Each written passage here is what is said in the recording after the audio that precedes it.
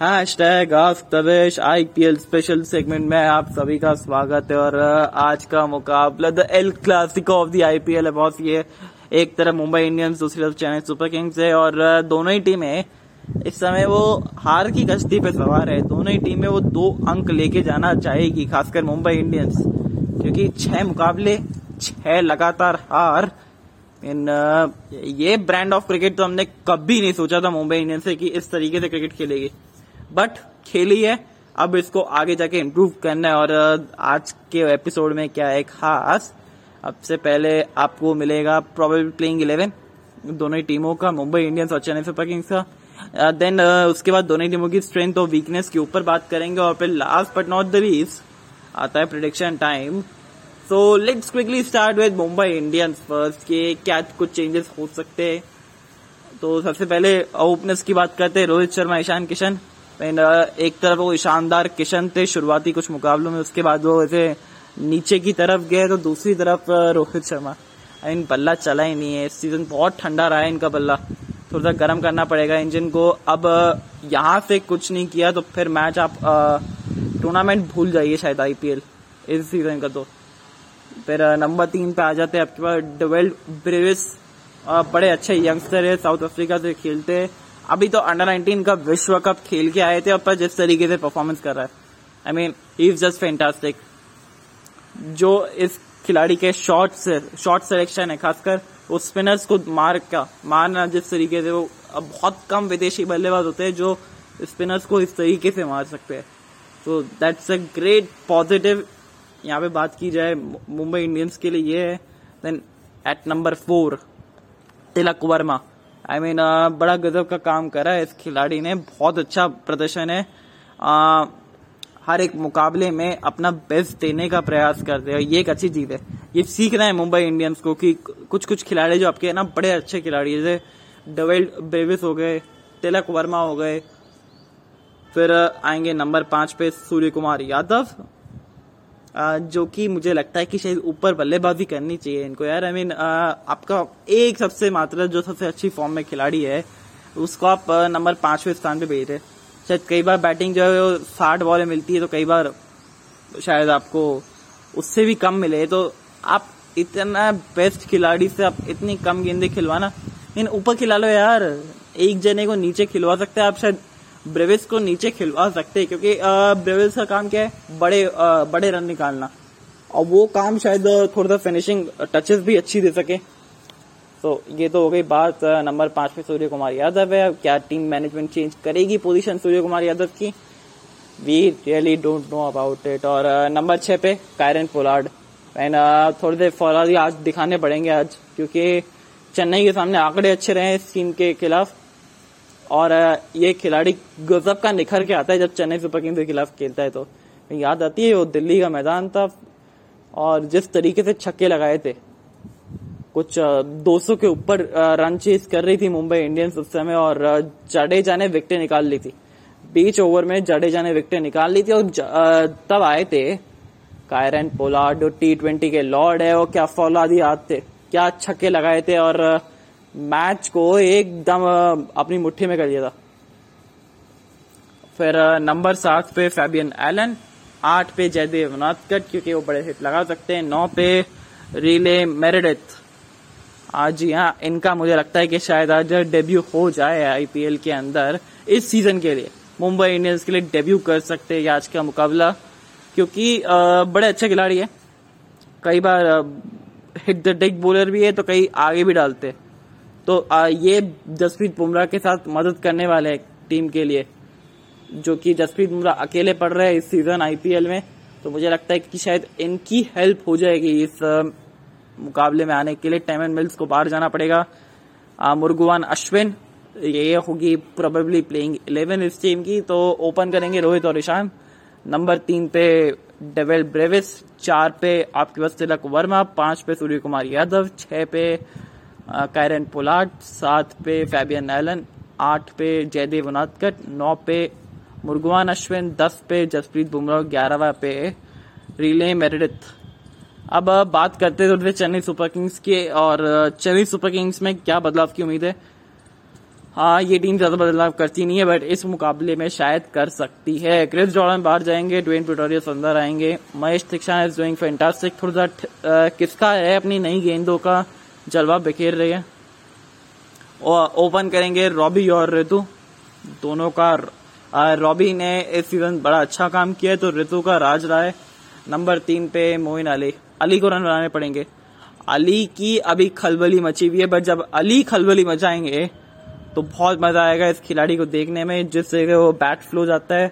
Number 4 Shivam Dubey, number 5 पे जाडेजा, 6 पे रायडू, मतलब हाँ 4 पे आप शायद रायडू को भेज दे, अकॉर्डिंग टू द कंडीशन देखा जा सकता है। अगर अच्छी कंडीशन हो और अगर वर्स्ट के सिनेरियो ले तो फिर 4 नंबर पे रायडू आ जाएंगे, 5 पे शिवम दुबे, 6 पे जाडेजा, 7 पे महेंद्र सिंह धोनी।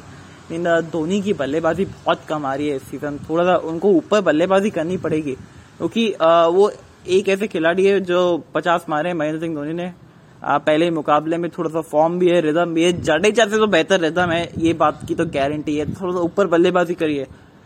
और जसप्रीत बुमराह वर्सेस महेंद्र सिंह धोनी, ये कॉन्टेस्ट देखने में बहुत मजा आएगा।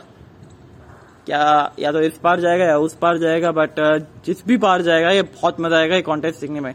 नंबर 7 पे महेंद्र सिंह धोनी आ जाएंगे, 8 पे ब्रावो आ जाते हैं, 9 पे ड्वेन प्रेटोरियस। तो बल्लेबाजी जो है बड़ी कड़क है यार बॉस। 10वें नंबर पे मुकेश चौधरी और 11वें नंबर पे महेश दीक्षित। तो सिर्फ एक ही बदलाव उम्मीद लगती है मुझे, वो ये है कि शायद आप खिलाना चाहेंगे ड्वेन प्रेटोरियस को, खिलाना चाहिए मेरे हिसाब से तो ड्वेन प्रेटोरियस को, और बाहर जाएंगे क्रिस जॉर्डन। और जॉर्डन को शायद आप इंग्लैंड भेज दीजिए आप, क्योंकि उनका काम हो गया समाप्त। ना स्लोअर वन डाल रहे, एकदम वो यॉर्कर को फुल टॉस तब्दील हो रही है। तब चलिए एक दिन सबका बुरा जाता है, बट जॉर्डन के डेथ ओवर के आंकड़े इतने अच्छे नहीं है। वो गन डेथ बॉलर नहीं है चेन्नई के पास इस समय। ब्रावो एक छोर से बड़ा अच्छा काम कर रहे हैं, पर दूसरी छोर से कोई सपोर्ट नहीं मिल रहा। वो अलोन वॉरियर है इस समय, जसप्रीत बुमराह की तरह ड्वेन ब्रावो भी। अब बात करते हैं इस टीमों की, दोनों ही टीमों की स्ट्रेंथ और वीकनेस के बारे में। पहले मुंबई की स्ट्रेंथ के बारे में बात कर लेना। तो मुंबई की स्ट्रेंथ मुझे बल्लेबाजी नजर आती है यार। जिस तरीके से वो नए युवा बल्लेबाज जो है हाथ खड़ा कर रहे हैं, खासकर तिलक वर्मा और ड्वेल ब्रेविस, साथ ही में सूर्य कुमार यादव, एक एक्सपीरियंस खिलाड़ी भी हाथ खड़ा कर रहा है। पर ऊपर से ऊपर के जो ओपनिंग बल्लेबाजी है, ये इस टीम की थोड़ी सी कमजोर रही है। इस सीजन आउट ऑफ फॉर्म रहे। शुरुआत में फॉर्म दिखाया था ईशान किशन ने, बट उसके बाद ऐसे क्रैश लैंडिंग हुई है। थोड़ा बेहतर परफॉर्मेंस से उम्मीद है, और आज तो परफॉर्मेंस के बहुत ज्यादा उम्मीद है यार, क्योंकि एक तरफ चेन्नई है, आपकी सबसे बड़ी राइवलरी रहती है इस आईपीएल की इतिहास की, तो आज परफॉर्म करना पड़ेगा। आज नहीं करे तो फिर कब करेंगे। स्ट्रेंथ तो यही है बल्लेबाजी इस टीम की, बट वीकनेस मुझे लगता है एक तो फिनिशिंग जो प्रॉब्लम्स है। हार्दिक पांड्या और कुणाल पांड्या के भेजने के बाद वो वीकनेस ज्यादा सामने आई है, क्योंकि इस टीम के पास ना वो रॉयल्टी नहीं है कि यार अगर क्वारन पोलार्ड नहीं चले कोई बात नहीं यार, हार्दिक पांड्या है और कुणाल पांड्या है। बट यहाँ पे 7वें नंबर पे आपके पास फैबियन एलन आते हैं, जो ज्यादा मौके मिले नहीं है अभी तक। हालांकि पिछला मैच खेला था, बल्लेबाजी ज्यादा की नहीं थी, तो ये टीम की वो वैसी वाली बल्लेबाजी नहीं है जैसी हम जानते थे इस टीम को। तो बेहतर करनी पड़ेगी बल्लेबाजी, खासकर रोहित शर्मा को जिम्मेदारी उठानी पड़ेगी। साथ में कोई मिडिल ऑर्डर में एक्सपीरियंस चाहिए, क्योंकि कायरन पोलार्ड का फॉर्म नहीं है इस सीजन, बिल्कुल भी फॉर्म नहीं है। ऐसा लग रहा है उनकी परछाई है ये खेलने के लिए। वीकनेस ये नंबर 1 है। नंबर 2 जसप्रीत बुमराह एक अकेले लोन वॉरियर पड़े हुए इस समय, क्योंकि और कहीं दूसरी छोर से विकेटें नहीं मिल रही है। 1 ओवर आप पावर प्ले में कराना चाहते हैं, 1 ओवर बीच में करवाना चाहते हैं, और 2 ओवर अंत में करवाना चाहते हैं, बट वो सिचुएशन इस तरीके से अराइज हो जाती है सामने वाली टीम के पास कि आप रोहित शर्मा के पास और कोई ऑप्शन बचता नहीं है। वो सिर्फ 1 ही ओवर करवा पाते हैं पावर प्ले के बाद भी, तो मतलब सॉरी मिडिल ओवर्स में भी, मिडिल ओवर में भी, और फिर डेथ में सिर्फ 1 ही ओवर करवा पाते हैं। वो इस वजह से हो रहा है क्योंकि इनके पास इस समय वो डेथ का गेंदबाज नहीं है। जयदीप उनादकर ठीक अच्छा काम किए, क्योंकि विकेटें निकाली है अंत के ओवर में, तो दैट्स अ ग्रेट थिंग कि जयदेव विकेट निकाल रहे बॉस। मतलब बहुत आश्चर्यचकित होता है, जब राजस्थान के लिए खेला करते थे तो फिर विकेट कम निकली थी। अब बात करते हैं थोड़ी सी चेन्नई सुपर किंग्स के खिलाफ, और चेन्नई सुपर किंग्स ने क्या किया है, क्या है स्ट्रेंथ इस टीम की। इस टीम की स्ट्रेंथ है बल्लेबाजी खासकर, क्योंकि जिस तरीके से फॉर्म में लग रहे हैं रॉबिन उथप्पा, ऋतुराज गायकवाड़ ने पिछले मैच में रन बना दिए। ये एक बहुत बड़ी खबर, क्योंकि अगर ऋतु का राज है तो फिर चेन्नई ने बैंड बजाना शुरू कर दिया सामने वाली टीम का, ये जिस तरीके से खेलते, क्योंकि ऋतुराज का सबसे बेस्ट थिंग ये है कि बड़ी पारी खेलना जानते हैं, और जब वो फॉर्म में आते हैं तो उस पारी को बड़ी करना जानते हैं। तो that's a great positive for Chennai Super Kings. फिर शिवम दुबे अच्छी फॉर्म में, रायडू के रन्स निकले, महेंद्र सिंह धोनी के रन निकले, जडेजा अभी भी अंडर प्रेशर है, तो वहां पे एक थोड़ा सा चाहिए कि जडेजा अपनी प्रॉपर बल्लेबाजी नहीं कर रहे। धोनी को ऊपर आना चाहिए जडेजा से, क्योंकि धोनी ज्यादा बेहतर फॉर्म में है इस सीजन। अच्छा, अब बात करते हैं इस टीम की वीकनेस के बारे में। वीकनेस तो मुझे लगती है कि शायद वो डेथ की गेंदबाजी इस टीम के पास भी यही समस्या है कि वीकनेस जो है इस टीम की यही है कि डेथ की गेंदबाजी है, क्योंकि डेथ की गेंदबाजी इस सीजन एक ब्रावो को छोड़ दीजिए और कोई है ही नहीं। ड्वेन पिटोरियस आए थे, अच्छा काम किया था, जल्दी रोके थे, पर फिर बाहर हो गए थे। कुछ मसले मसाइल रहे थे शायद इंजरी के, या फिर जॉर्डन, चेन्नई को लगा कि शायद जॉर्डन बेहतर कर लेंगे, but Dwaine Pretorius is fantastic fine for Chennai Super Kings, और ये और ग्रो कर सकते हैं ड्वेन पिटोरियस महेंद्र सिंह धोनी की गाइडेंस में। हालांकि जडेजा कप्तान है भले ही, बट गाइड तो अभी भी महेंद्र सिंह धोनी करते हैं ना। तो ये है स्ट्रेंथ। पर वीकनेस की बात की जाए तो एक भी अच्छा डेथ बॉलर नहीं है ब्रावो के अलावा, तो दूसरी छोर से पिटाई हो जाती है। अगर आज के मुकाबले में पिटोरियस को खिला लिया तो वो एक तरफ से जो पिटाई है वो रुक जाती है, और पिटोरियस की सबसे अच्छी क्वालिटी यह है कि इनको अपनी स्ट्रेंथ पता है, इनको पता है कि कहाँ डालना है, वो अकॉर्डिंग टू द फील्ड डालना जानते हैं। तो एक अच्छी खबर है चेन्नई सुपर किंग्स के लिए। वीकनेस ये भी है कि जडेजा की विकेटें नहीं निकल रही है, ज्यादा विकेटें नहीं निकाल रहे जडेजा, और निकालनी पड़ेगी। अगर कप्तान को सीना तान नहीं चले गए तो फिर कब चलेंगे। एक अच्छी फाइन रही है चेन्नई सुपर किंग्स की, महेश थिक्साना है टीम में, और वो खिसका रहे सामने वाले टीम के बल्लेबाजों को, क्योंकि मिस्ट्री स्पिनर के रूप में आया और मिस्ट्री कर दी है इस समय तो सामने वाली टीम के। बट अगर आप ध्यान से देखें उनकी हाथ को, तो अधिकतर कैरम बॉल डालते हैं, और अगर वो रोहित शर्मा ने पढ़ लिया और बाकी बल्लेबाजों ने पढ़ लिया ना, ये मिस्ट्री ज्यादा देर तक काम नहीं आएगी फिर वो मुंबई इंडियंस के सामने। तो थोड़ा सा और वैरायटी लेके आनी चाहिए इस खिलाड़ी को। बहुत अच्छे खिलाड़ी है, पावर प्ले में डाल सकते हैं। तो एक तरह से लगता है मुकेश चौधरी पिछले मैच में अच्छा काम किया था, रिदम अपनी पाई थी, वो अब सेटल डाउन होती जा रही है। नर्व्स जो है वो बटरफ्लाई जो दौड़ रही थी पेट के अंदर, वो अब सेटल होती जा रही है। एक दबाव को झेलने का जो युवा गेंदबाज के पास रहता है वो अब इनको बेहतर आ रहा है नजर समझ में। पिछले मैच में 4 में 30 खाए थे करीब करीब, और स्टार्टिंग में विकेटें भी ली थी, तो फिर काम तो ये अच्छा कर रहे हैं। इस मतलब मुकाबले में अब चालू कर दिया अच्छा करना, तो वहां पे एक अच्छी न्यूज है ये चेन्नई सुपर किंग्स के लिए। वो टुकड़ों में परफॉर्मेंस कर रही है, ये एक खराब चीज है। चेन्नई सुपर किंग्स 2021 में लगातार परफॉर्म कर रही थी, हर एक मुकाबले में हर एक नया खिलाड़ी मैन ऑफ द मैच बना था।